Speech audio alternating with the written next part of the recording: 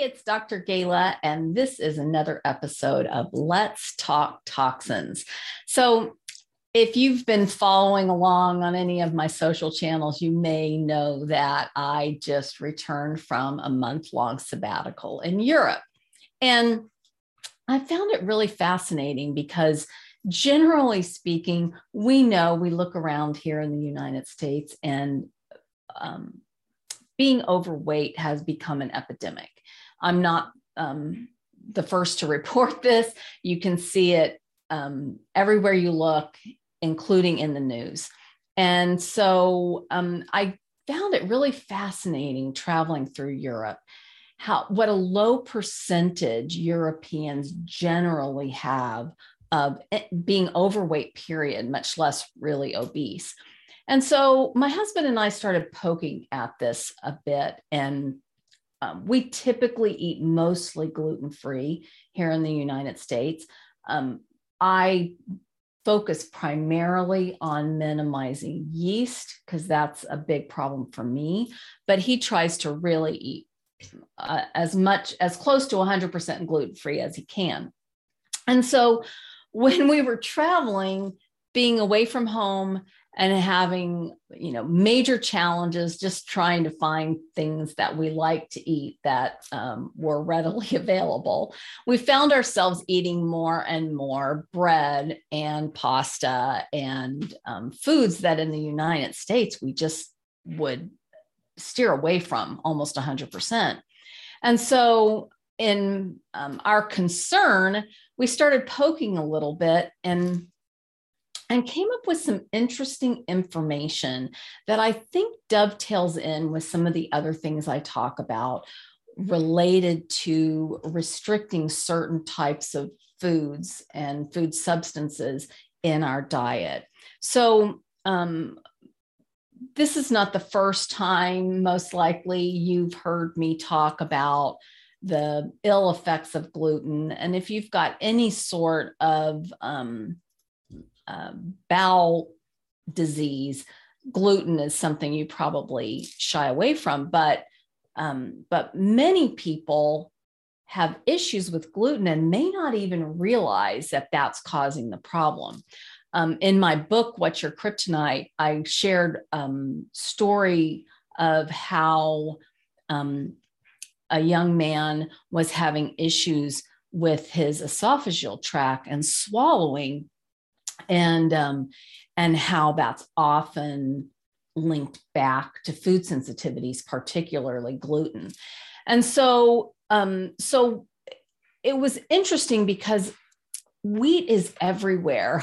I was hiking across Spain and walked through many miles of wheat fields, and they're beautiful and just kind of got me thinking, like, the Europeans eat so much wheat that you would think if wheat was really the problem, that they would have the similar kind of issues that we have.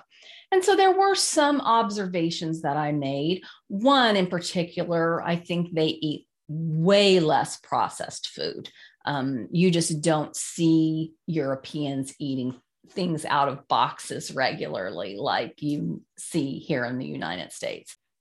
In Europe, there isn't a grocery store on every corner with aisles and aisles filled with things in boxes. It's just not done that way. If you buy food, you typically buy real food and it's actually turned into a meal. And so if you take gluten, for example, the way wheat is grown and the type of wheat that's grown in Europe is different than the wheat that we grow here primarily in the United States. And it's got more protein content, which is kind of the part of the wheat that really irritates our digestive tract.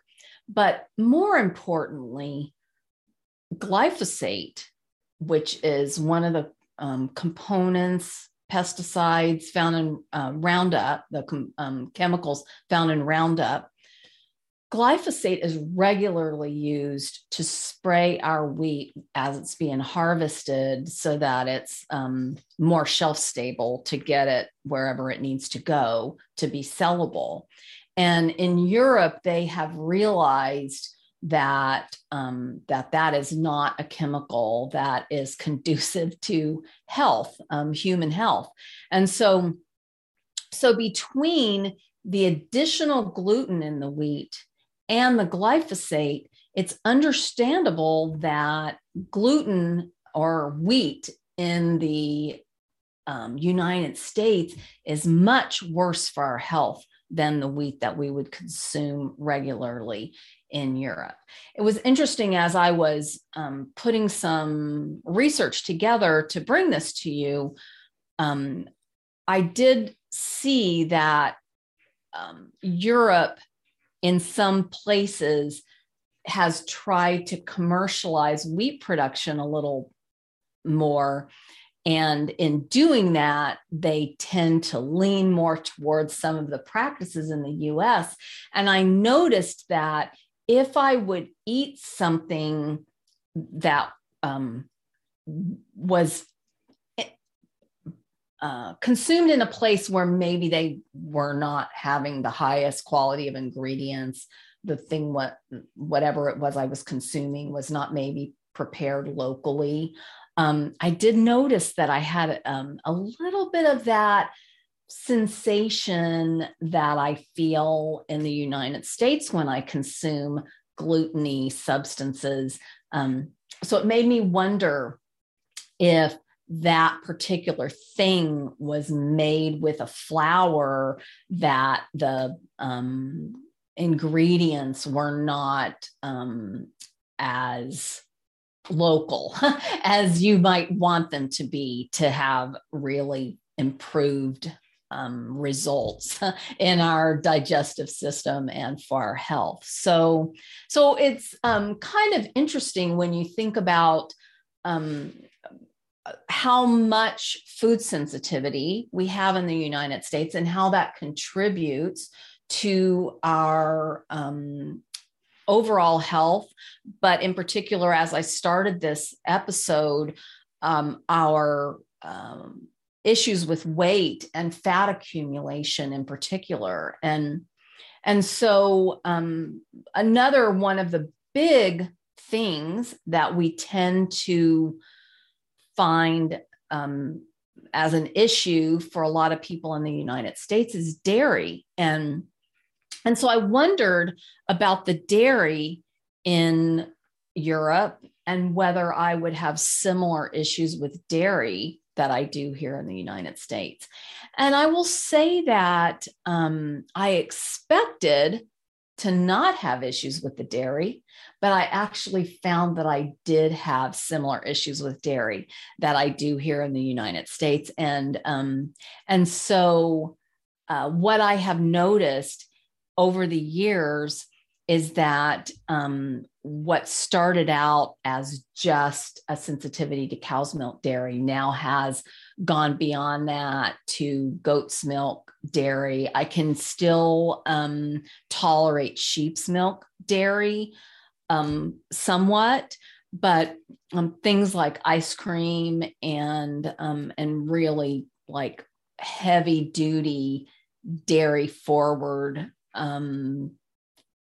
food substances just are pretty much off limits for me. And so I don't know if you have found a similar sort of thing, but I know that I regularly, through my BioField scanning process, have to recommend to patients that they eliminate dairy, and they quickly find that they have positive results from that. And it's not your favorite thing to do. I mean, who doesn't love ice cream? In Europe, I love the stracciatelle gelato, and so I could maybe have a little bit of it, but I had to be really careful because it like I said, it has similar sort of reaction for me. But even things like adding cheese to things or soups or sauces that are very cream based, or certainly sour cream or anything like that. All of those hardcore, as I call them, dairy substances are just better avoided for almost everyone. A lot of young people find that they have dairy sensitivity, and parents, after really struggling with all kinds of skin issues and sinus issues and digestive issues, finally somebody tells them to take the child off of dairy and everything clears up. So I hate to be the bearer of bad news, but I think really for those of us who are in the United States and are not able to eat farm to table, if you are producing your own dairy on the farm with grass-fed animals, you might have a different experience. But for those of us who are eating food that we have little control over the source, we have to just make sure that we're using organic products as much as possible, because that will ensure, hopefully, that glyphosate has not been used, or any sort of chemical-based pesticide.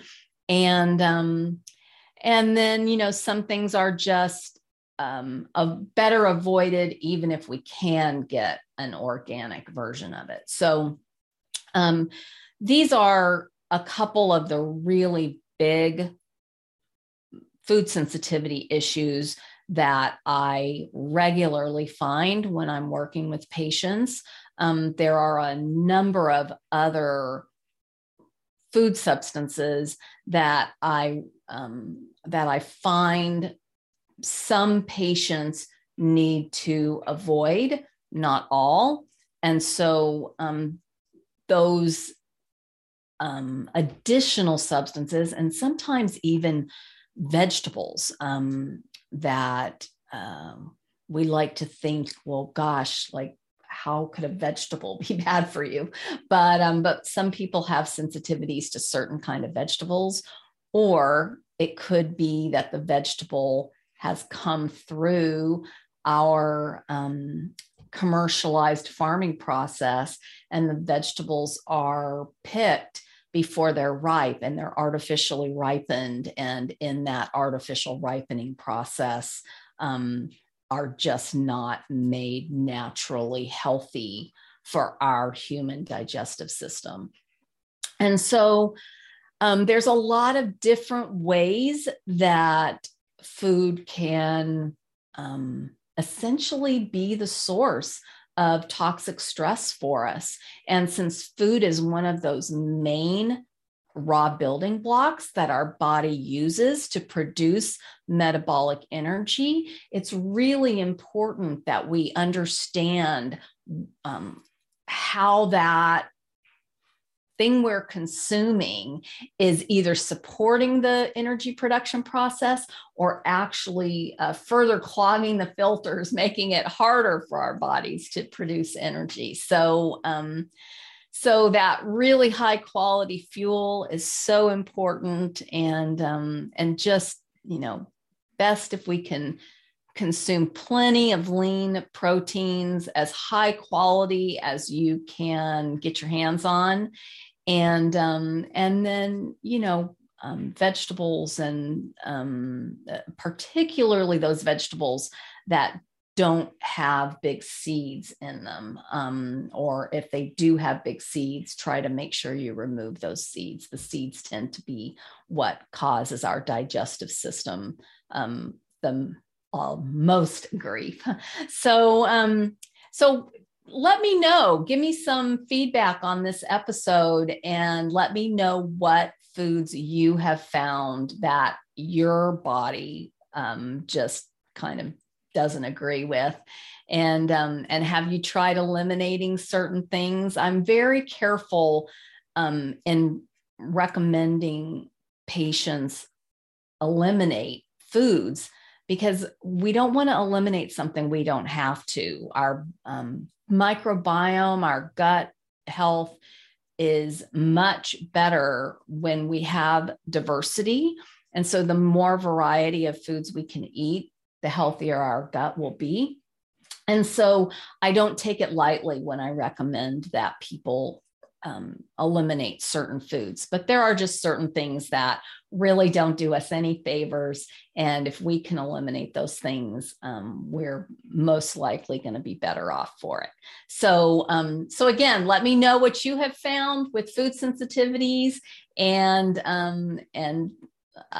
look forward to hearing from you. And this has been another episode of Let's Talk Toxins.